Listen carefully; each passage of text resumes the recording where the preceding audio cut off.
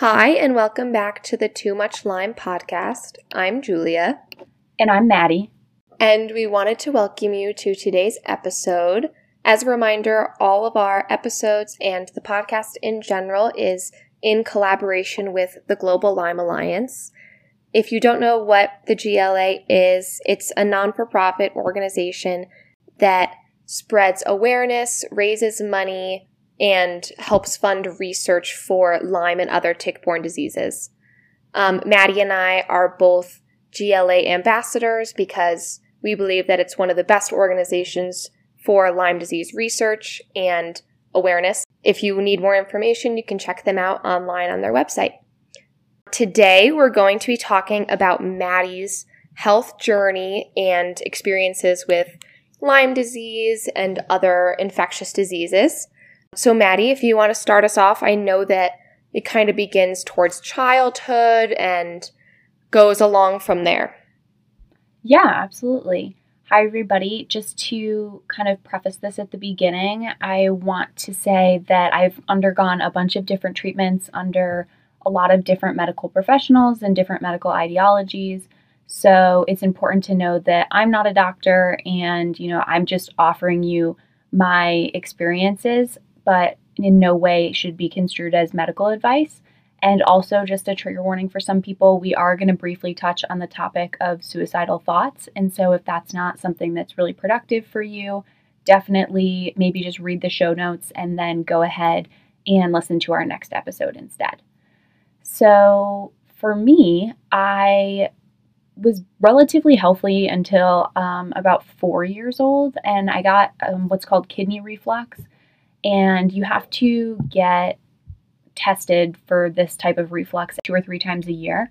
And so I would go down to Johns Hopkins University Hospital in Baltimore and do my testing for that. But it's like a very traumatic, personal, and invasive test. And I would always kind of have like a nervous breakdown on my way to doing these. And so there was not a lot of times throughout my childhood for these 4 or 5 years that I was getting treated for it that I wasn't thinking about it. I always had a mental countdown in my head, and I was trying to figure out, how I could kind of not have to do it or like try and put it out of my mind, but it was just always there. So I was always really stressed out.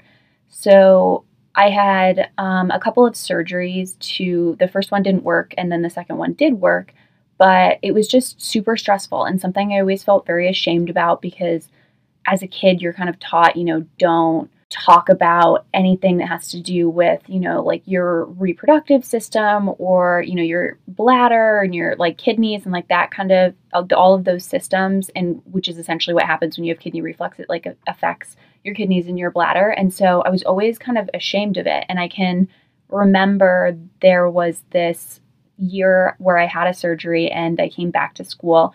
I think it was in 3rd grade, and I had kind of one of those IV marks on your hand from, having like the anesthesiologist like put all of the stuff in. And I was so nervous that the other kids in my class were going to find this little mark and they were going to ask me about it and I was going to have to explain everything. So I spent like a couple days until it healed with like one of my hands over the other one to try and like hide it and stuff. So it was kind of one of those things where it definitely created some like PTSD symptoms for me and like a lot of medical trauma, which until about a year ago, I didn't really think that how much it affected me was valid until I kind of learned more about medical trauma and what that's like, especially when you have something like that at a young age. And so, Julia, I know you and I have talked about this and a little bit on your episode too about how trauma affects, the rest of your life and it affects the systems of your body and, how severe you get infections and all kinds of things like that, how quickly you recover from things. And so that's why I just kind of point this out because it definitely has affected my body and continues to this day. And so it definitely fits into my Lyme journey a little bit. Yeah, it's a lot more powerful, I think, than we give it credit for. And then, you kind of look back a little bit later and you're like, oh my gosh, that was actually a lot more influential than I realized it was. Yeah, exactly. So that was definitely challenging. And I had a couple of, about a year off of all of kinds of stuff once they finally fixed the reflux. But then, in 2007, so I was about 9, I got 2 quick strep infections over a summer. And then I had this rapid onset of OCD tic-like symptoms, which are usually, I had to like touch things multiple times, or I had to read out loud, which was really frustrating, and like repeat certain words if it like didn't sound right in my head. So it was definitely like a very odd experience, and my parents were concerned, obviously, because I was, like petting things in my room before going downstairs. And it happened so quick, and I'd never, exhibited behaviors like that. So they looked it up and they found this thing called PANDAS, which is a pediatric autoimmune disorder that has to do with strep infections, but can also be influenced by other infections, in which your body kind of, when you get a strep infection, it creates these antibodies and it mistakes parts of your brain and starts attacking that part of your brain, and it causes these OCD-like symptoms, and they come on super fast. And that's basically, what happened. And so we went to the pediatrician, and my mom was like, I think this is what's happening to her. What do we do about it? And the pediatrician was basically like, that doesn't exist. So we had to they just told me to go get tested for OCD. So I did. And the person was like, yeah, you have mild OCD. It's not that bad. I did some light therapy and stuff, but just one day it suddenly went away. And now we know a lot more about brain inflammation from like my understanding now of Lyme disease and just infectious diseases in general that can affect the brain, about how, this stuff happens when your brain starts to inflame. And when the inflammation goes down, like they suddenly resolve without, any kind of big fixes that would really correlate. So it kind of went away after a couple of years, and that was great, but I was still never really well. I started getting constant sore throats, constant, UTI and yeast infections, which are actually symptoms of the kidney reflux. That's like originally how they found out that I was having them, because a 4-year-old getting constant UTIs is definitely abnormal. Right. Yes. And so we were trying to figure, I basically went through 2 or 3 years where I had like a UTI that never went away. I would go to the doctor, they would give me medication, it would go away for a day or two, and then it would come back. And so that, on top of the medical trauma that I had been through, kind of revolving around the same organs and stuff like that, was similarly bringing up all of these like PTSD like feelings. And so I was always, I was getting random infections. Everybody was getting the flu. I was getting flu B instead of flu A. It was like my body was unable to recover from things or fight anything off. And I always was extremely tired. And I didn't know this at the time, but 2 other symptoms that I had, and I'd had for a really long time, since I was young, so I didn't really notice that it was a symptom and not just everyday wear and tear of life, were these kind of shooting pains in my legs, and then this like wicked sensitivity to light, in which I would go outside and, everybody I think reacts poorly when they first go outside if it's really bright out. But even if it wasn't bright out, I would get these headaches, and I would kind of want to walk around with like a baseball cap or sunglasses on. And I used to tell my parents, I always get headaches on the weekends. And they're like, what are you talking about? And we had moved into this house where one of our walls is essentially all windows, and it's right in the living rooms, like where everybody is. And where I went to school, there weren't a ton of windows, and it was, definitely more dark. And so during the school week, I wouldn't get the headaches because I wasn't being affected by as much light. But whenever we were home, we were always on the weekends in the living room, and I would be exposed to this light, and I would always get these insane headaches. And so it was just, every time I went to the doctor, they would just kind of, give me antibiotics for whatever infection I had, or just tell me that it was a virus and to go home. And so I was consistently going through all of these, and everybody was just like, oh, Maddie has poor genetics. Like, it happens. Oh God, that's so aggravating. I know, it's just like, oh, you have a poor immune system. It's like, well, why do I have a poor immune system? Right. Actually, it's like, tell me why. Yeah, exactly. We know things now like constant yeast infections and UTIs and just random infections in general are a sign of a really weak immune system. Right. And I mean, if you put all of these things together, which nobody ever decided to do, like, and I always went to the same doctor too, so it was frustrating. If you'd put these things together, you'd see a lot of similarities of Lyme disease. But it just never, a lot of it I didn't know wasn't normal. So I didn't really bring it up. And then anything that was abnormal and you could really tell, my mom was like, if you're sick, you go to the doctor. So she was great. She would always bring me to the doctor and she would, push back, and they would always push back against her and say, everything's fine, take her home. Do you remember getting bit by a tick at all? I forgot to ask you this.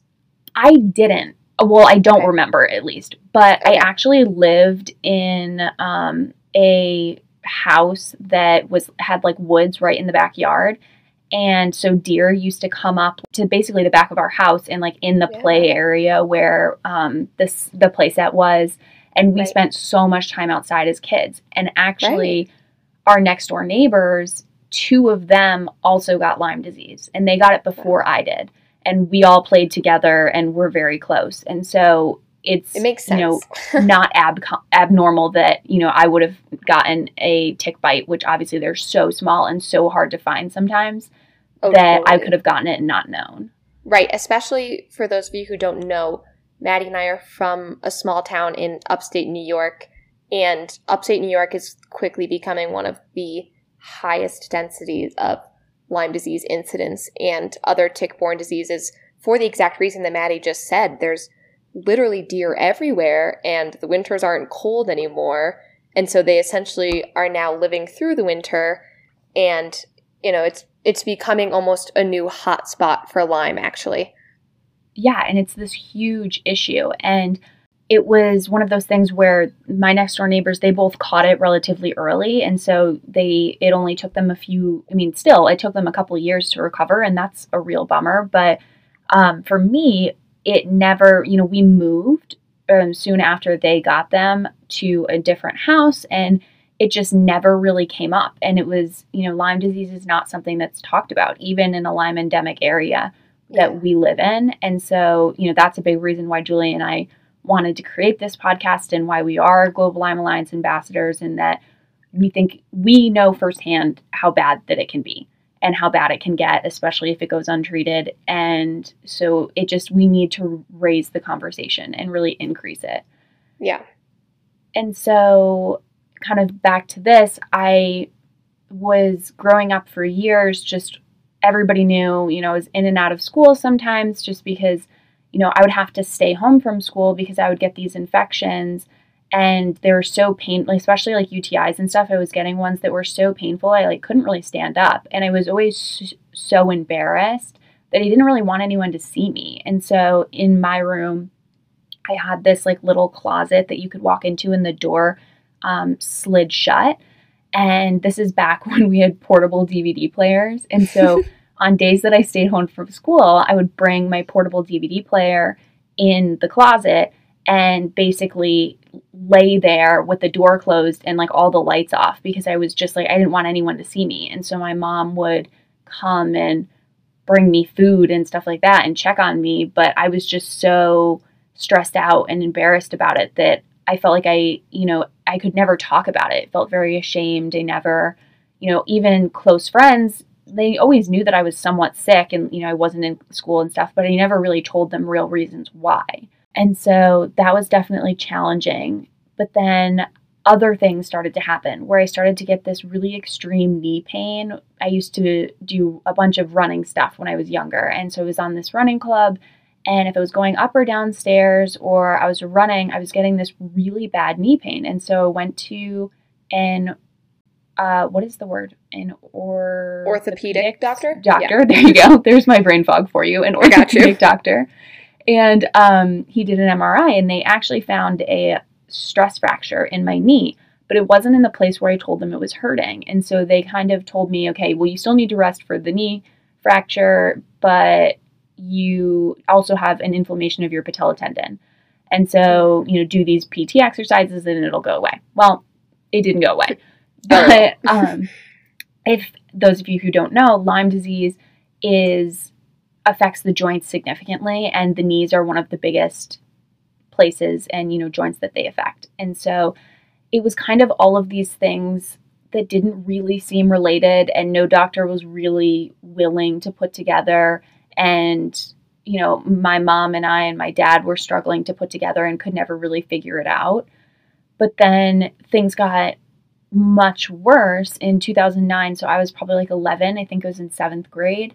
And I was in bed one night and these OCD thoughts came back again, where originally it was that I couldn't stop touching things or saying words out loud. But OCD also presents itself in what's called, cyclical, like rumination patterns, in which you can't stop thinking about something. It's like an intrusive thought pattern. And all of a sudden, I couldn't make a decision. It popped into my head. It was like, do you want to kill yourself? And I was relatively happy in my life, and there was nothing. I had a great family and I had good friends, and there was nothing that would have made me want to do that. And I knew, in my core, no, I don't want to die. But the OCD was making it so hard for me to make a decision. And then as soon as I would make a decision, it would pop back into my head again. And so obviously I went running to my parents' room, and they were super concerned, because to them it sounds like, oh my gosh, our, 11, 12-year-old daughter just told us that she's having suicidal thoughts. Right. And so we went back to the same doctor, and she was like, yeah, your OCD is back. You should go back to therapy. We'll put her on, what's called Prozac, which is like an antidepressant. And, nothing worked. I would be there, and for basically 4 years, until it was all through middle school and through my freshman year of high school, every 15 minutes, this thought would pop into my head. And it would take me 10 minutes of wrestling with myself to totally convince myself I did not want to die before I could stop thinking about it. And then it would pop back into my head again. And so I was always like half there. I would be with, first of all, this is a similar thing where you just don't talk about it. Right. And so I was super ashamed that I had any of these feelings. And so I had, none of my friends knew about it. Most of my family didn't know about it. It was really just my parents and I and my brother. And I was basically sitting there, and for 4 years, half in, half out, because I was always thinking about, I always had this on my mind, and it was all consuming and incredibly terrifying. And I knew that I didn't want to die, but I couldn't stop thinking about it. And so I was, in therapy and stuff like that. But it was still really hard, because it's hard to socialize with those things. You're hanging out with a friend and you're trying to engage fully, and you can't, because you're 100%, consumed by something else that's like attacking your mind. And I, even during a test, like I would be trying to take a test in school, and if it popped into my head, which it was going to, it would pop up and I would have to deal with it. So I'd have to stop taking the test, think about it for 10 minutes. And then once I finally, could make a decision, I could move on and take the test again. And so it was just overall really hard to keep up with that. And so I was struggling so much, and I was so ashamed, and I felt very disconnected from things. And, I'm going to therapy once a week, and where we live, there's kind of a dearth of, mental health counseling and different professionals and stuff. So I had to travel like 45 minutes, just one way to go to therapy. So it took up a lot of me being in school, and, teachers would always, kind of make snide comments on it. And I would, always just feel so dejected from it, because, I'd walk in with a pass, for after taking over my lunch as much as I could to go to therapy, and then come back and, try and deal with these, like this horrible, like what felt like a monster inside me. And a teacher would say something like, oh, you just think you can walk in whenever you want, don't you? And you're just sitting there kind of like, I don't even know what to tell you. Like, if you knew, you'd be surprised that I was standing. Like, and it's not even like I wasn't doing well in your class. Like, I was doing fine. So. Right. It's the whole invisible, like you look at you and you would have no idea that you're going through and all I think of this. I ended up hiding it really well because from a young age, I learned how to hide all of these things because it was always one thing or another that I felt like I internalized shame about, so I never talked about it. Right. And in high school and middle school, when already there's so much pressure to be a very specific way, when you feel like you're not fitting into that mold because you physically can't, but doctors are also telling you that nothing's wrong, I mean, that's a lot to try to understand. Yeah, and exactly. I just would kind of sit there and, everybody telling you, no, like, your fatigue is normal. I played basketball and things like that, and they're, yes, of course, you're going to school every day, and then you have practice, then you have homework, like, of course you're going to be tired. And so I just always felt like with all of these sicknesses, and I was always late for school because I could physically not get up. I was so exhausted that my mom would come wake me up because I couldn't wake up to an alarm. I would sleep right through it for like an entire day. And she would come in and I felt so lazy and I like hated myself because I could not get up. And I was like, you must be so lazy. Like everybody else can do this. And Right. You're just sitting here unable to get out of bed. And so I was, always late and always kind of berated by that from whoever was, working or whatever teacher that I like missed part of their class or anything. And it was so hard. And it always made me feel like you just can't handle life as well as your peers can. And I think after a while, that takes a toll. Oh my God. And I eventually, right at the end of middle school, got this very serious kidney infection, and the OCD thoughts had started to get a little bit better, at least in the way that they were a little less frequent, and there wasn't really any correlation. I hadn't started taking a new medication. The therapy was definitely not doing anything, but it had started to get a little bit better, which was great. But I got this very serious kidney infection, and a kidney infection is another sign that you could be having kidney reflux. And so they were worried that I had kind of relapsed into this. And it was so bad, I couldn't stand up for more than a week without passing out. And I couldn't eat anything without throwing up. So I lost like 10 pounds and I had already been underweight. So I was like seriously underweight. So they made me go back to Johns Hopkins for the same tests that I got as a kid. But I was so traumatized by them that I refused to do it without being sedated. And they finally agreed to let me do it sedated, but it was frustrating because at the time, more research had come out that said it actually, being sedated does not affect the results of the test. And this is not a test that was just traumatic for me. There's a lot of studies that look into children who have like repeatedly had this done and how it relates to post-traumatic stress disorder and stuff like that. And, it's frustrating because everybody... My mom pushed for me to be sedated as a young kid, but they kept saying, well, it's going to affect the results of the test. And now you're sitting there knowing that it didn't. And you're like, okay, well, you didn't have to go through that for anything, I guess. Right. You went through all of this for basically no reason. Yeah. So you're just kind of like, well, that's frustrating. But my mom and I also knew I didn't have it. Like, it just didn't make sense. It didn't line up. And so we were very frustrated to have to go back and do this because it was super traumatic. And I didn't have it. After they looked at it, they're like, yeah, no, she's fine. But basically something that, reinvigorated this trauma and what happens when you have trauma and stuff and a lot of stress, your body releases all of these chemicals that inflame your body. And if you have Lyme disease, it's an inflammation-based disease. And so continuing to inflame my body just made things significantly worse. And so it triggered these OCD thoughts to get even worse once again. And so like went through, it was like 2 years of it being really bad, and then it got a little bit better, and then it was like 2 more years of it being really bad. And then in 2014, so my freshman year of high school, they randomly disappeared. I remember I was walking to sharpen my pencil or something like that, and I can literally remember it popping into my head saying, you haven't thought about this once today. And it was like 10 a.m., but it was a freaking miracle.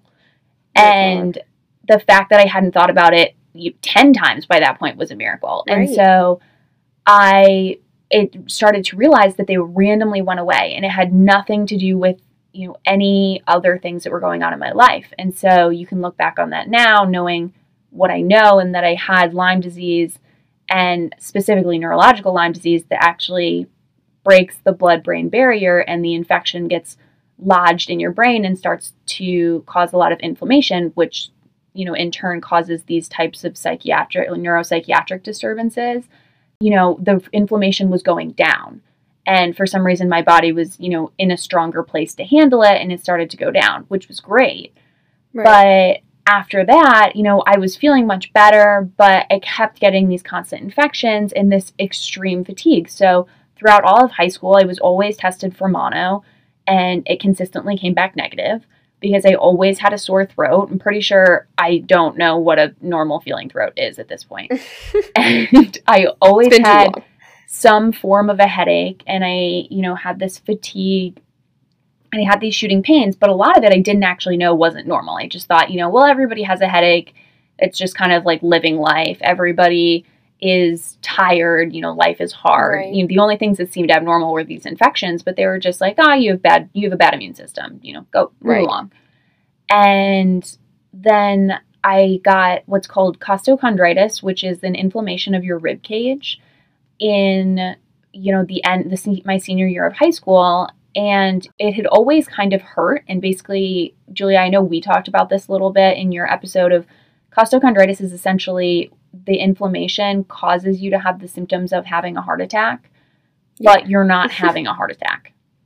Right. So but you don't know you're not having a heart attack. Exactly. Especially if you know you have Lyme disease, which can affect the lining of your heart and cause you to have a heart attack. You're like, how am I supposed to make the decision about whether or not I'm having a heart attack? Right. Like, this time, is it that or is it my ribs? Like, it's like a 50-50 toss-up, honestly. Yeah. And you're like, so do I just keep going back to the hospital, or do I just, call it good? So I got, basically, the rib that was most affected for me was right kind of where the wire of a bra would sit. Like, that rib on my left side was super affected. And so if I even barely touched that rib, I would be like in extreme pain. And it had always been like a little bit of a problem, but it always freaked me out, and I didn't want another thing to be wrong with me, so I never brought it up. But then after it got significantly worse, after I got hit during a basketball game, like right on the side, I told my mom, and she was like, "Oh my God, you have breast cancer." And so we were both sitting there like, this is awful. So we went back to the doctor, and we're trying to like gear up for, the whole life of having to deal with this. And my mom is phenomenal, and she's like, trying to rally me, and she's been like my rock basically through this entire, childhood. We used to watch the Gilmore Girls when I was having these like OCD thoughts and like couldn't calm myself down. And she would just sit, and we would start watching the Gilmore Girls, which is a phenomenal show that's just very low key. If nobody's seen it, I would definitely recommend it. Yes, I literally didn't watch it until I got sick. Then I was like, you know what? It's time. I need this. It's happening. And it was wonderful. Exactly. You're just like, I really need this right now. And so my mom would sit there and watch it with me. I remember I had to sleep in I was so terrified by these OCD thoughts that I used to have to sleep in my parents' room. I basically slept there for 2 years, which I totally blocked out until a couple weeks ago when somebody told me about something, and I was like, oh my gosh, I forgot that happened. And so it was all these things, like I was too scared to be alone. So I was like basically on this like little mattress at the end of their bed. And it took years for me to end up like back in my room once these thoughts started to go away, and like the paranoia and stuff like that. But, I got this costochondritis and this rib pain, and I went to the doctor, and they were like, you don't have breast cancer. You have, this inflammation of your rib cage. It's fine, but there's also nothing that we can do. So once again, please go home. So right. I was just kind of, okay, like very relieved, obviously, that I didn't have any kind of cancer or anything like that. That is kind of what it seemed like at the time. And I like finished out my senior year, and, it was as good as it could be. And then I went to my freshman year of college, and I was really excited because I had only been really half there for a lot of middle school and high school, and it was be present and, aware and not in any kind of pain or at the doctor's office or super stressed out that I was going to have to go to the doctor or anything like that. Right. So I was really excited to go. And then the first week I got there was not stellar because I I got all these micro tears in my left tricep, and then I got like an extreme case of tonsillitis. And so lovely. it was like literally the first week I tore part of my tricep, and then so I had like a little sling on that I was wearing. And then the first day that I was allowed to take off the sling, we were going out to a party, and the next morning I woke up and I was supposed to meet my friends for brunch, and we were walking to the dining hall for brunch, and it was so bright I thought I was gonna die. And so for me, I was like, it seems like you're hungover. And but I was kind of sitting there, I was like, I don't really drink at all. Like, I barely drank anything. Like, there's no way that I was hungover. And so I was super nauseous, and the light was killing me. And all of a sudden, I was like getting this kind of vertigo. And I remember staring at a grape on my plate and just being so nauseous I couldn't even. And so I just stood up and I was like, I have to go. And so I walked back to my room, and I passed out for 4 or 5 hours. And I woke up and I had this like really high fever, was aggressively sweating, and my lymph nodes were so swollen that they were cutting into my trachea. And if you've never experienced this, it's the worst thing ever. You can't swallow the saliva in your mouth. Like you literally can't do it. So you have to spit it out. And so I was sitting there and I called my mom and I was like, I feel like I'm dying. And so I went to this urgent care, which was actually the best thing to come out of going to school in this area in St. Louis, because they had this urgent care that was fully equipped like an ER, but wasn't nearly as busy. So you could always go. And so this became my go-to spot. And so like they knew me there. It was like the same thing, like my childhood, the doctor there, they knew me. They were like, oh, go to your normal room. So yeah, I show up and I was so tachycardic, and I hadn't had anything to drink because I couldn't swallow anything, that I was so dehydrated, and my mouth was so swollen. They're like, how are you even breathing? And so they immediately put me on an IV with like broad spectrum antibiotics and like a bunch of steroids and stuff, and just dripped it for a while to try and get like the swelling to calm down. And then they did a bunch of tests. You test for mono, and you test for just all of the things that would cause your throat to look like that. Right. And everything came back negative. And so they were basically like, well, you just have tonsillitis. Like, that's a real bummer, but we need to do a CT scan because it was so bad. They wanted to make sure I didn't have like an abscess of my tonsil. Thank goodness I didn't have that. But they basically just kind of sent me on my way and said, here you go, have some steroids, have some penicillin, because we don't really know what's wrong. And it was fine because, I went home and it sucked for a few days, but I eventually recovered. And so that was like definitely the first experience of my Lyme symptoms turning into something that wasn't as neurological anymore. It was more physical, and I could tell something was wrong. And I know you, Julia, had very similar experiences where you'd get like this insane fever and extremely swollen lymph nodes for a certain number of days. Yeah. And it's interesting that both of us have very similar, almost like onset symptoms. Exactly. Yeah. Which is super strange. So yeah, like I would get this weird, so like you could kind of tell something was wrong, but I was feeling good enough and the neurological symptoms were fine enough that it seemed like it was going to be okay.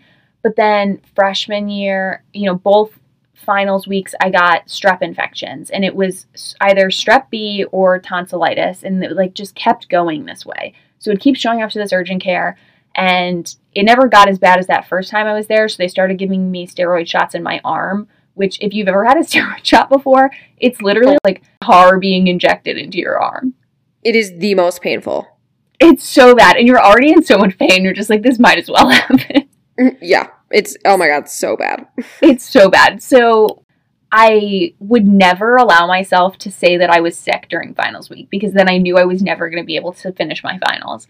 So every finals week I would come home, and as soon as I got home, I would basically just collapse in my living room because I was so fatigued and I was so sick that I could finally admit that I was sick. I would be like, Mom, help me. I need help. Yeah. And so we would basically, like, I would spend Christmas break or the early parts of summer trying to recover from this. But basically, you would never recover. I was still extremely fatigued, where it kind of feels like when you open your eyes, it's like an elephant just falls on your face. There's like, you're not refreshed at all. Up until this time, I had no idea that you were supposed to feel refreshed when you woke up. And that's an overall theme for my health journey, is that I really don't have a great baseline of what is well. Like, I don't remember feeling very well because it started when I was so young. So a lot of the things I grew up thinking were very normal, and it's then challenging for me even today to do treatments and know, okay, is this treatment not working, or is this as good as you're supposed to feel? Right. And so I've luckily had a few glimpses throughout the past few years, and I'm like, oh, this is significantly different than how I feel. Right. So this is a difference. Yeah. So then okay, no, I'm definitely not well. I have to keep fighting this, trying new things. And so I basically, I finished out my freshman year, and it was really great aside from these, weird infections and strep-like things that I kept getting. And I was actually traveling to Morocco for a study abroad for the summer because I was studying Arabic and I was going to do an intensive language program. And I basically showed up, and this is kind of when things started to fall apart for, the final time. And I suddenly, like, my cognitive function declined. Like, I was, asked to go on this trip by my Arabic professor because he was, he's like, you show a lot of promise. And I think this is, after your first year is the most effective time to do something like this. But I showed up and I suddenly just could not function and couldn't understand the Arabic in the way that I was able to do during school. And I didn't realize it at the time, but I was so frustrated because all of the other students who were also students with me at school were, doing fine. And I'm looking at this and I can't, it will not click in my brain anymore. And I was super nervous and anxious while there. I started to get very jumpy. There was a break in the middle of the, semester that we were there. And I was, went to visit my family, and my uncle would put his hand on my shoulder and I would freak out and smack it away and jump up. And he was just like, what's happening to you? And it just seemed very odd. And, I got through the end of it and I came home, and once again, I still had an incredibly, swollen lymph nodes and sore throat that just had never gone away from my freshman year. And so I came home and they were like, okay, you need to get a tonsillectomy, which if you've ever had a tonsillectomy as an adult is significantly worse than having it as a child. I would not recommend it. But it's not a hard surgery, but when you're older, it's significantly more painful and harder to recover from. And so they were basically like, you got to get your tonsils out, even though, it'll really help. And so you're sitting there like, okay, great. This is going to help me. It's going to make my sore throats go away. It's going to be great.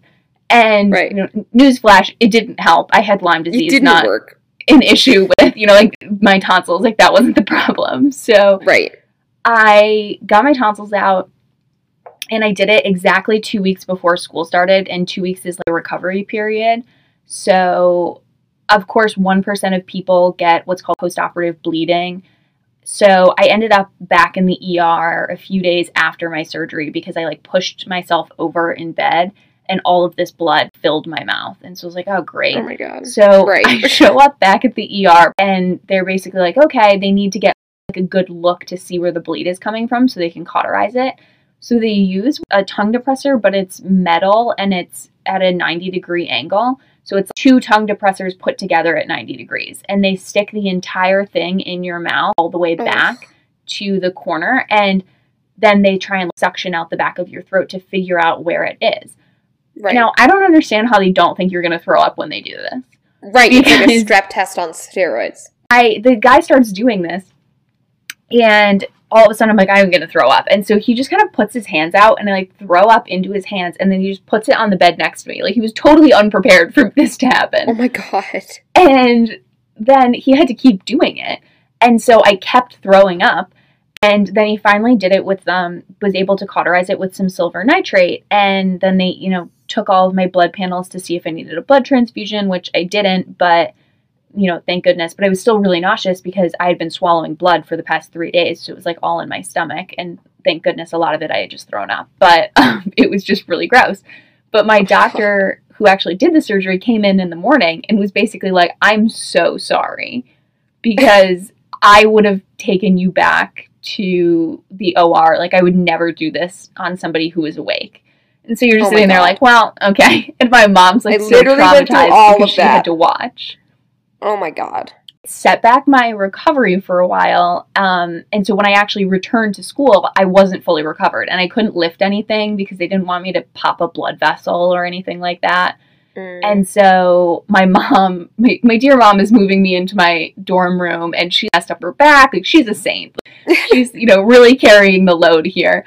And as soon as I got to school, all of this rush of neuropsychiatric symptoms came back. It was like a switch flipped. And all of a sudden, it was overcome with this like crippling social and like generalized anxiety, OCD kind of patterns. Like I started walking the back way to class because I didn't want to see anyone. I wouldn't go out to parties or anything like that. And if I lived above the dining hall and I would like strategically plan the times where there was not going to be a lot of people in the dining hall because I was like too scared to go down there at the time. And at the same time, so I obviously hated going out, but not only that, like if I drank anything when going out, I hate the taste of alcohol. So I would take like a shot and usually that wouldn't cause any issue for me or really to feel anything. And I would go and would spend 15 minutes there so socially anxious and like comfortable. And then I would get really nauseous. And so I would just go home because I was like, this is miserable.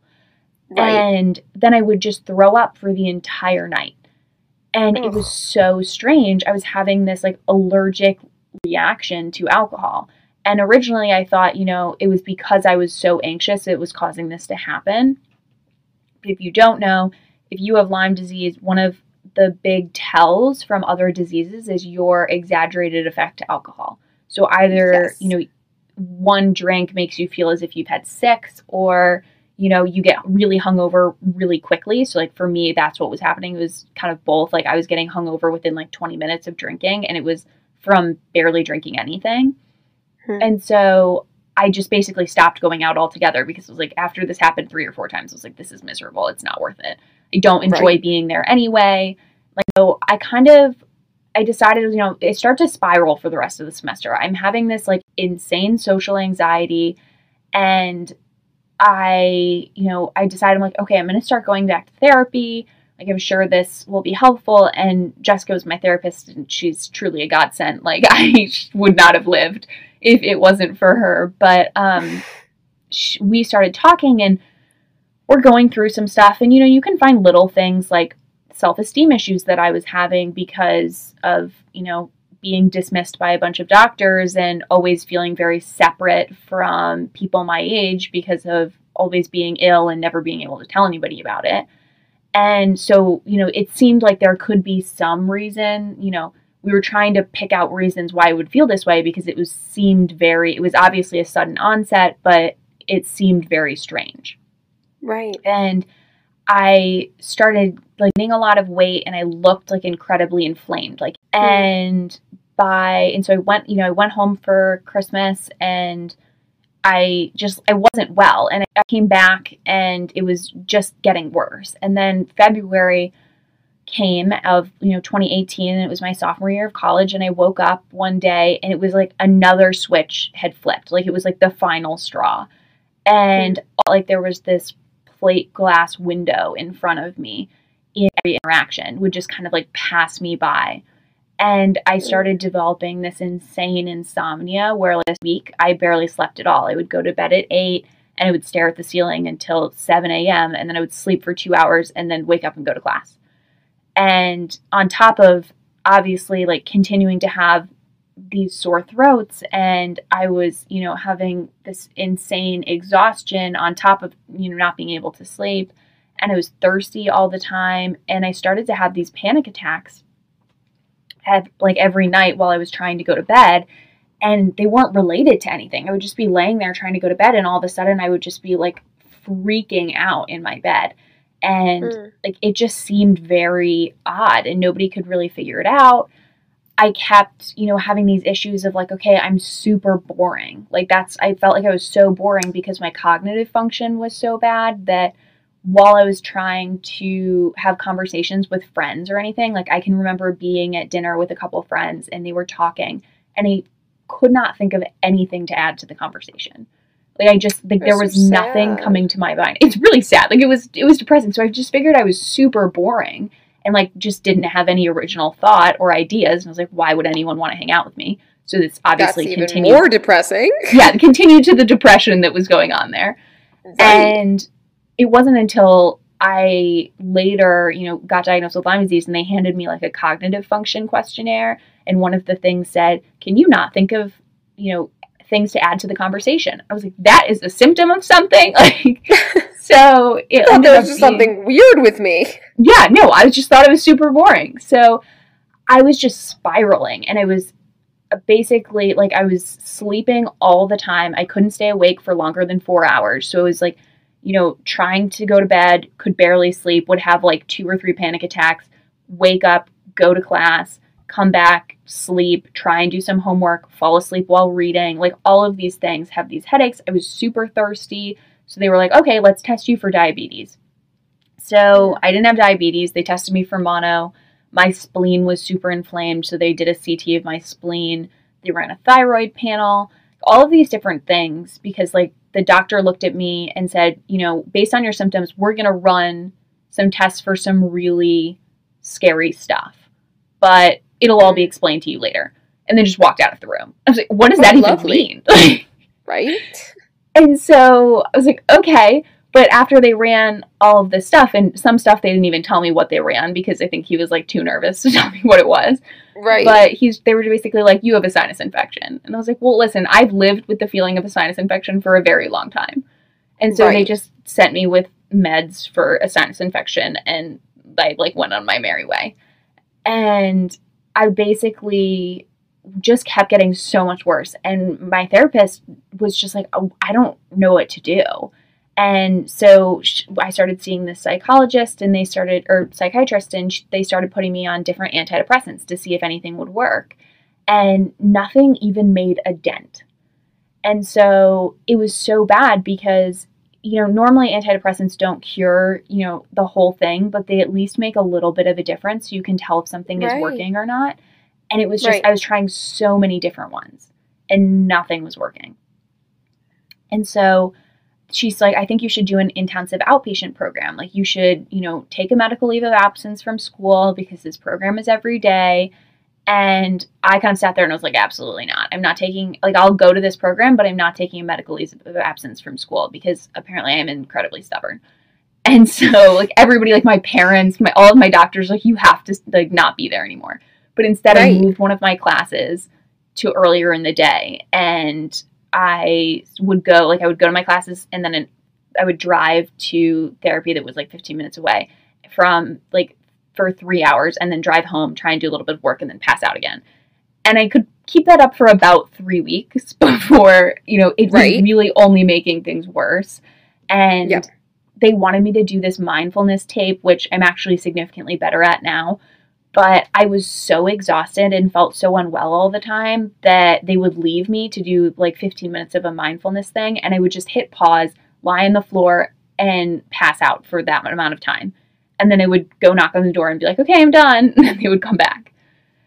And it basically, I just kept getting worse and worse and worse. And I was having all these panic attacks continuing. And I was basically in so much mental pain, I thought I was physically dying. And I was just I'm going to die. This is just, and I also I physically didn't feel well, but once again, some of those things I didn't know were abnormal, but also I was in so much mental pain that it was kind of overriding any kind of physical pain. Right. And so I spent the summer in my interning in my hometown because my parents were like, you clearly can't be left alone. So, and I also decided, yeah, I'm like, you need to be closely monitored. Right. So I decided to transfer to UNC, and I'm still going to therapy, and I was basically just trying to do anything that would make me feel better. But, you know, I'm staring at spreadsheets, and I have massive migraines, and I keep falling asleep at the desk, like stuff like that, and I just couldn't function. And eventually I arrive at UNC. I didn't know a soul, so I was super nervous. And so my social anxiety is still at a huge height. I start classes and I'm like trying to read these articles. I had like an international relations degree. And so it was basically just read articles, write essays was like my college experience. And so I was reading and I would sit at my desk and I would try and read and I would just have to like lay my head down because it was so physically exhausting to read. And so obviously that's really hard to do when you're trying to do all these things. And I still have this shooting pain in my legs. I have this migratory muscle and joint pain, and I've got this nerve pain, and my depression and panic attacks and anxiety is just at an all-time high where I just am deteriorating by the day, and it just keeps getting worse to the point in which I had roommates other rooms, but I would be still not be able to sleep. And so I would be laying there and I would start to have these like scream panic attacks in which I would silently scream and just kind of shake and sit there and call my mom at like 3:00 in the morning. And she's just like, what is happening to you? Right. And it was like Parents' Weekend, which was probably September. And so I kind of hit bottom through that. And I basically told my parents, when you come, I need to go home with you because there's something seriously wrong. And, trying to do school and figure it out and treat it is, not worth it. Like I need to full-time focus on figuring out what's going on. Right. So I had a lot of conversations with my parents that weekend, about what we were going to do. And of course, I'm incredibly stubborn again and decided not to leave school. But I was still deteriorating. And so my mom had been doing this like my entire time I was growing up, but she kept getting a lot of pushback from all kinds of doctors about like what else could be going on. Like if she ever has these neuropsychiatric symptoms, they're not related to anything going on in her life. They're not triggered by anything. Her panic attacks aren't triggered by anything. Her fatigue is too extreme to be normal, like all these things. So she really aggressively starts searching for answers. And thankfully, one of her good friends and her 3 children had Lyme disease. And they said, well, you might as well get her tested for it. And so my mom told me that I was going to get tested for it. I was like, okay, awesome. I'm sure it'll come back negative like everything else I've ever gotten tested for. Right. And the friend gave us the number of this doctor in New York City. And I was basically on a cancellation list. And my mom called me one day and was like, your flight leaves in 3 hours. Like, and so New York from North Carolina. And I start seeing this Lyme specialist. And he hands me this symptomaire, like this symptom questionnaire. And I'm looking at it. Symptomaire, I think, should be a word. Is that a word? I love that word. I think symptom questionnaire is too in long. our world, it should be a word. Yes. Yes. So I start looking at it. If you've ever had a symptomaire, as we were going to call it now, for Lyme disease, it's so long. It's like, so I start filling this out and I was shocked because every time I would turn to my parents and say, that doesn't happen to you, they would be like, of course that doesn't happen to me.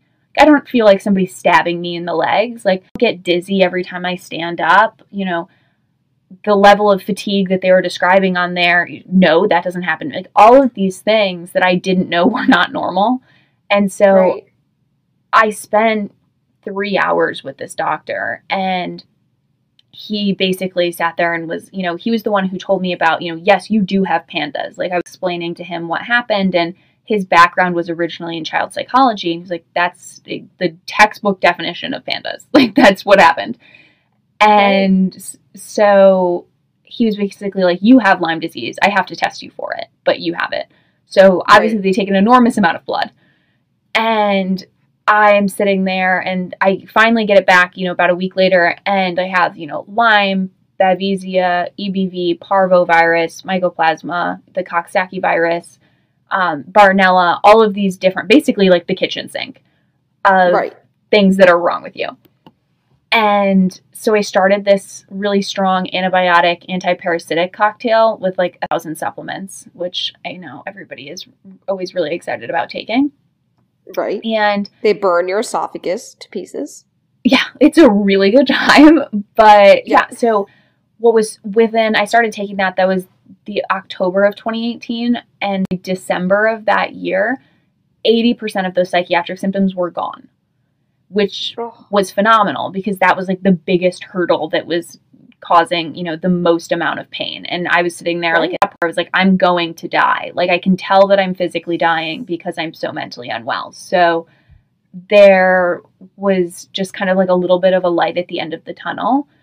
But and I know we talked about this, Julia, with you, is when you've had Lyme for a long time or you're trying to treat chronic Lyme, you get better to an extent. Right. And so I basically hit a plateau in which a bunch of the psychiatric symptoms got significantly better, but I still had all of this fatigue and this pain and these headaches and, light sensitivity and all of that jazz. And so I kind of, I stayed in school because I, was starting to feel better, at least psychiatrically. And so I would get some accommodations, which were great because sometimes, trying to go to class with an unpredictable illness is really hard. And I can't always tell a teacher in advance that I'm not going to feel well in the morning. Yeah. So, like, I get fair warning about it. My professor is probably not going to get it either. Right. So, comes out of nowhere on my way to class. Like, I don't know exactly. Like, if it comes, like, all of a sudden, if I get one of these ocular migraines and I can't see, I'm not going to show up to class. Like, right. Just not going to happen. But so, right at the end of 2018, we do a SPECT scan. We look for all of these autoimmune markers. They have super high thyroid antibodies. It's like over 500. I think the cutoff is 9. And, I have hypoperfusion of different parts of my brain, which can happen with Lyme because it affects, brain regulation and stuff like that. So I'm consistently switching between different antibiotics to try and get at these different tick-borne diseases. And I started Mepron, which I'm very sorry for anybody who has ever had that because it is legitimately yellow paint. It is. Like, it's honestly, like, I remember when I first got it, I was at Justin's house and his parents were, like, genuinely concerned. They were like, what is that? Like, why are you putting that into your body? Yeah. You're like, I don't even know. Like, but it's like, I don't know. I think it makes me feel better. Yes. Yeah. Like, you can't use a regular glass for it because it won't. Like, you put the glass in the dishwasher, it doesn't wash it. No, it won't. Like, fingernails were yellow. Like, it was just all a mess. It was crazy. Yeah. So, I saw, we're coming to the new year in 2019, and I'm back at school, and I see an endocrinologist, and they diagnosed me with Hashimoto's, and so really nothing was working at this point. I would wake up. As soon as I would wake up, it's like an elephant lands on your face and you're sitting there. I would start planning, when can I take a nap throughout my day? So I would go to class, come home, take a nap, go to class, come home, take a nap, do homework, take a nap in between, eat dinner, go to bed. Like, it was no way to stay awake. And I kept getting these, really intense headaches at night. I'm gently socializing, but not often, because if you've ever gone out and you have a chronic illness like this or anything, you can't drink. Everybody else is super drunk around you. It's not fun. The only thing you're thinking about is how tired or how much pain you're in. So you're just not even physically present. Right. It's not even fun. No. And I started these injections, what are called Bicillin injections. And I would say they have the consistency of mayonnaise. Yep. But basically, it's not like a regular liquid injection. You have to do it in the side of your thigh, and you basically have to hold it for 10 minutes as you push it in, because if you do it too quickly, it basically explode. So the needle has to sit in there for a long time, and so they're painful, and then it makes you super sore. And I luckily had met this incredible human being. His name was Seth, who was going to meet with me for any of our cocktails that we would go out to and stuff, and he would go as my date. And I remember I'd met him the first week I got to UNC in a class that I was in, and the first time we were going to one of these cocktail parties, we basically were studying the night before, and I told him that I had Lyme disease and I wasn't going to drink. And he kind of starts blinking at me and saying, I also have Lyme disease. Like, this is insane. And so he was just so great to have somebody who really understood that. And I would go, we would be at these parties and he would see the fatigue on my face and he would look at me, and we'd been only there for 20 minutes and he'd be like, we're leaving. And, we would go home, and like, that was great. And he would also, because I was so sore on my hips from ever been on a dance floor, like, people bump into you a lot and that really hurt. So Seth would like block for me so that like nobody, like, they would hit him instead of me. And so just like, honestly, such a nice soul to like have during that time, and somebody that I really appreciated. But it was just, nothing was working. It wasn't getting any better. And so over the summer, they put a Hickman line in my chest for IV antibiotics, which is a very strange feeling. Julie, I know you had your whole experience getting your PICC line in, and the worst. Just a time and a half. Yeah. But I pop it through an artery in your neck, so they don't want you to like freak out. Right. But I basically had these antibiotics for 4 months and nothing seems to be helping. I might as well be injecting water into my veins. So they take it out in October, and, I'm still having this light sensitivity, headaches. I'm having this like muscle neck joint pain, and, this intense fatigue. Like, at this point, the fatigue was by far the worst thing. Like, I just could not stay awake. And every moment that I was awake was thinking about either how tired I was or planning what time I could go. Yeah. So I basically went in the fall of my senior year to Columbia University. Has like a Lyme second opinion program, and they do great things with like neurocognitive testing and all kinds of stuff. And so for me, they did this 4-hour neurocognitive test, which is exhausting. And they're basically like, yeah, we're seeing concentration problems, some memory problems, like motor movement, like being ill. And then I also got diagnosed with another tick-borne disease, which is anaplasmosis, and they were wrong with my immune system. Like, they also saw that I had a vitamin D deficiency, so I jump on a vitamin D supplement, which is literally the only thing that has ever affected my fatigue levels. Now, it was still really bad, but I felt like a little glimpse of hope, because who knew when you woke up you didn't have to feel like a brick landed on your chest? I know, it's insane. Who knew that was the case? And so this was one of those moments where I started to have small breakthrough of less pain, less headaches, less fatigue. And I was like, oh, this is how you're supposed to feel in life. This is phenomenal. And so I was off antibiotics because they hadn't been helping, and I'd been on them for about a year. So it's, they do all kinds of stuff to your body. And I went to a gastroenterologist, and because I'm nauseous a lot and I have a little appetite, and basically they find out that I have gallstones. And that was, a side effect of medication that I had been on. And it's frustrating with Lyme because there aren't great treatments for it, and you have to treat it with antibiotics to kill some of these infections, but the antibiotics also do negative things to your body, and you have to take them because, I was basically, on the verge of not making it if I didn't take them. But, they do a number, especially to your gut. Right. And so I was home for the holiday season, and there is a thing called a gallbladder attack, where basically you have this really intense pain between your shoulder blades and underneath your rib cage in the front, because that's kind of where your gallbladder sits. And it's just so awful. There's no way that you can contort your body to make it feel any better.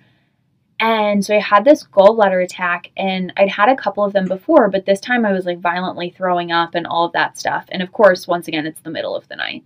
So I show up at the ER, and they give me some morphine, and we start having a discussion about needing to get my gallbladder out. And I kind of look at them and I was like, this morphine has been in for 20 minutes and it's not doing anything. And so then they gave me fentanyl, because that's, I guess, the next drug up. And it finally cut off the edge a little bit. But, and I had discussions with people about getting it out, but it went away for enough time that it was we'll leave it for now. But I'm always kind of mildly nauseous, and I'm always, I don't have a great appetite. And other than that, I'm still feeling okay. And then in February of 2020, I kind of like relapse. I have another one of those feelings where a switch flips and I'm exhausted again. I can't get out of bed. I am sleeping between classes and like barely making it to class on time. All of a sudden, this extreme depression is back from, right before I got diagnosed with Lyme disease, and I can't figure out what's going on. So I switched to a different doctor, and I saw, Dr. Horowitz and his nurse practitioner, John Fallon, who are phenomenal doctors. And he has a book or two books actually, that are really great for information about Lyme disease, which are How Can I Get Better and Why Can I Get Better? It's just full of so much great information and like well researched, and it gets super helpful for anybody who might want to read it. And I talked with them, and basically, we reconfirmed that I have, Babesia, Bartonella, Mycoplasma, the Coxsackie virus, like all of these things. We try some more antibiotics, but very little improvement. And so they try and test my adrenals, and they do my adrenals, and basically I'd had them tested before and they were fine, but this time they basically like not functioning at all. And so I tried a steroid to help. And so we're kind of sitting there like in this space of, you have negative adrenal function, but you kind of can't do anything about it. So it was challenging to try and figure out what to do. And I just consistently have this inability to recover. I graduated from college in May, and I came back to live with my parents for a year because I hadn't taken any time off, and I really wanted to try and focus on recovery, because I've been doing this year since I graduated, because I do want to go to law school next year. And I'm trying to focus on, I was originally going to do counterterrorism work, but after I got sick and kind of fully experienced the kind of in the healthcare system, especially with how we treat chronic disease and those with chronic illness, especially how we treat Lyme patients, considering how much of an epidemic it's becoming in all areas of the country.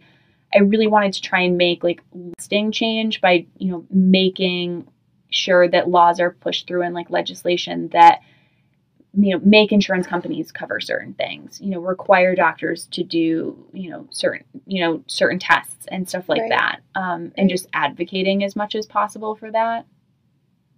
So this inability to recover, we went to the pumpkin patch for an hour with my family, and I barely made it to the bed before I just passed out for 6 more hours. And I went to the cardiologist because I always had this rapid heart rate. And he looks at me, he's like, your heart beats 30,000 more times a day than the regular person. And so I was like, well, that's insane. So he puts me on a beta blocker, and it definitely helps bring the heart rate down a little bit, but it doesn't help with any of my symptoms. Right. And then a few months ago, I got this really significant increase in neuropathy pain in my legs and in my arms. So I went to see this neurologist who diagnosed me with, small fiber neuropathy, demyelinating polyneuropathy, and then he did a tilt table test with me where basically I'm always dizzy when I stand up, but it's just kind of become my, you get used to it and you just kind of figure out how to not fall over. Yeah, you hold on to things whenever you stand up. That's what I do. Yeah, you hold on to something, you steady yourself against a wall until you can see again, anything. Yeah. And he did the test, and he tilted me up on the board, and he basically looked at me, are you okay? I was like, yeah, this is nothing. I haven't even started to see all of the black spots that I normally see when I stand up. And I guess my blood pressure had bottomed out so much for 30 seconds that it just didn't even read on the graph anymore. And so they were just looking at it this is not good. So he diagnosed me with dysautonomia, and then he was basically looking at it I did a PET scan of my brain, and they actually found relatively significant hypometabolism in the temporal lobe of my brain.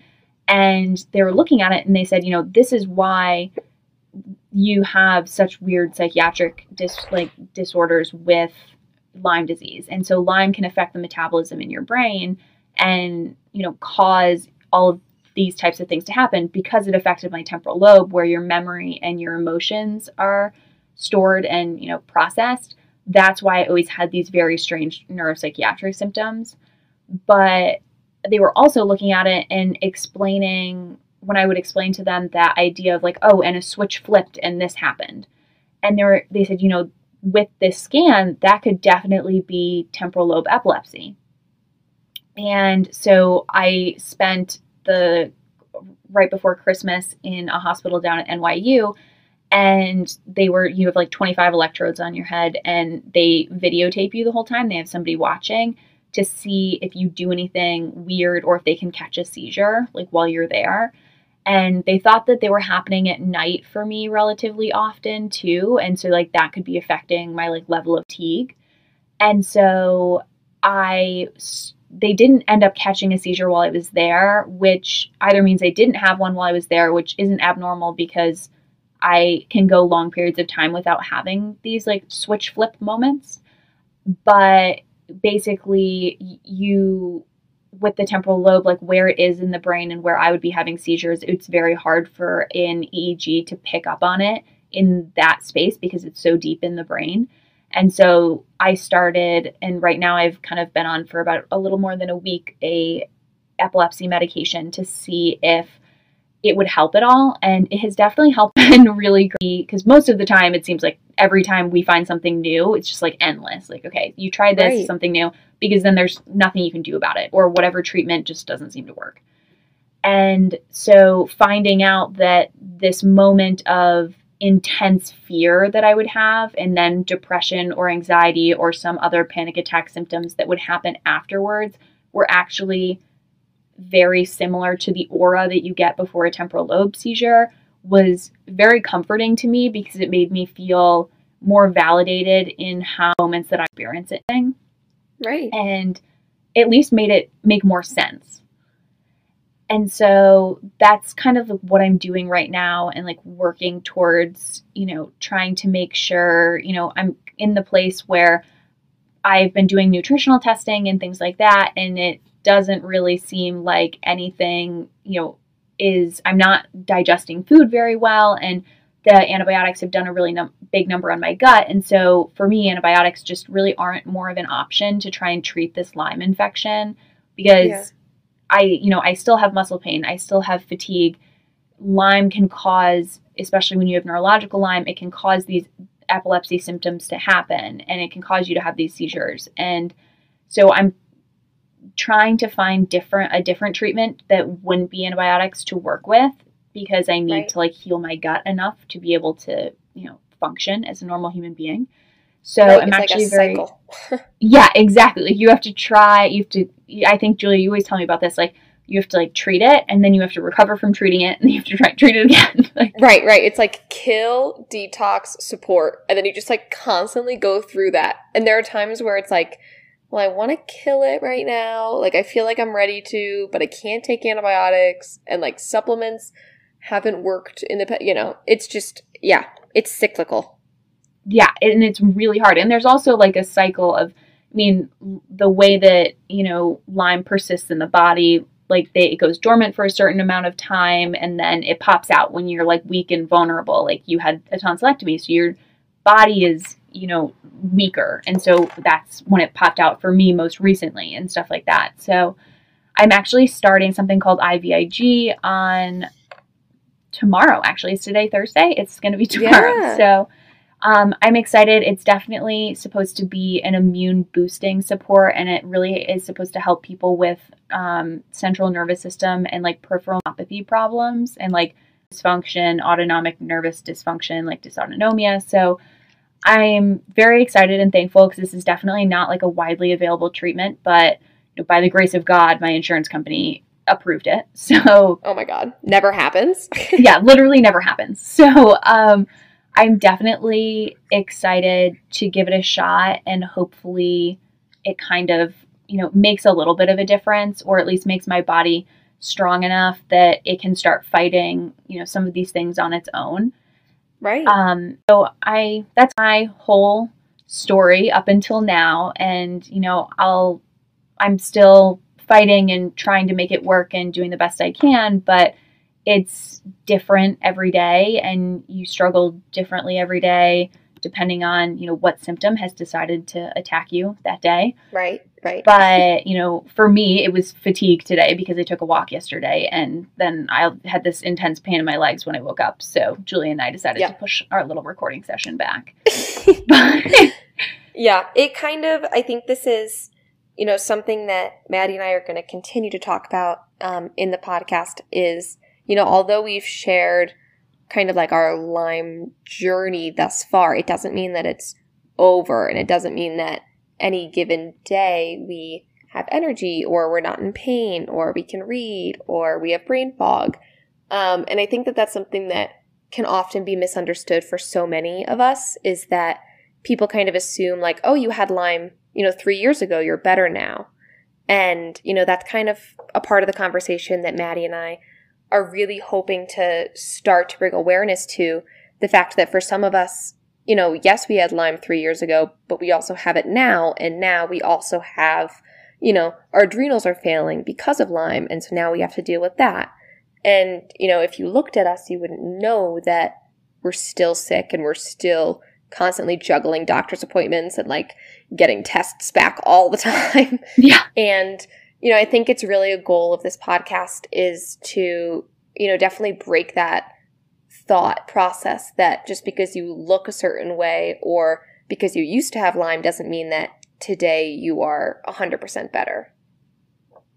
Exactly. And I'm hoping that by hearing my story and by listening to Julia's story on her episode, you guys will feel, a little less alone in that experience. Whether you have, Lyme disease or another chronic illness, it can be super isolating.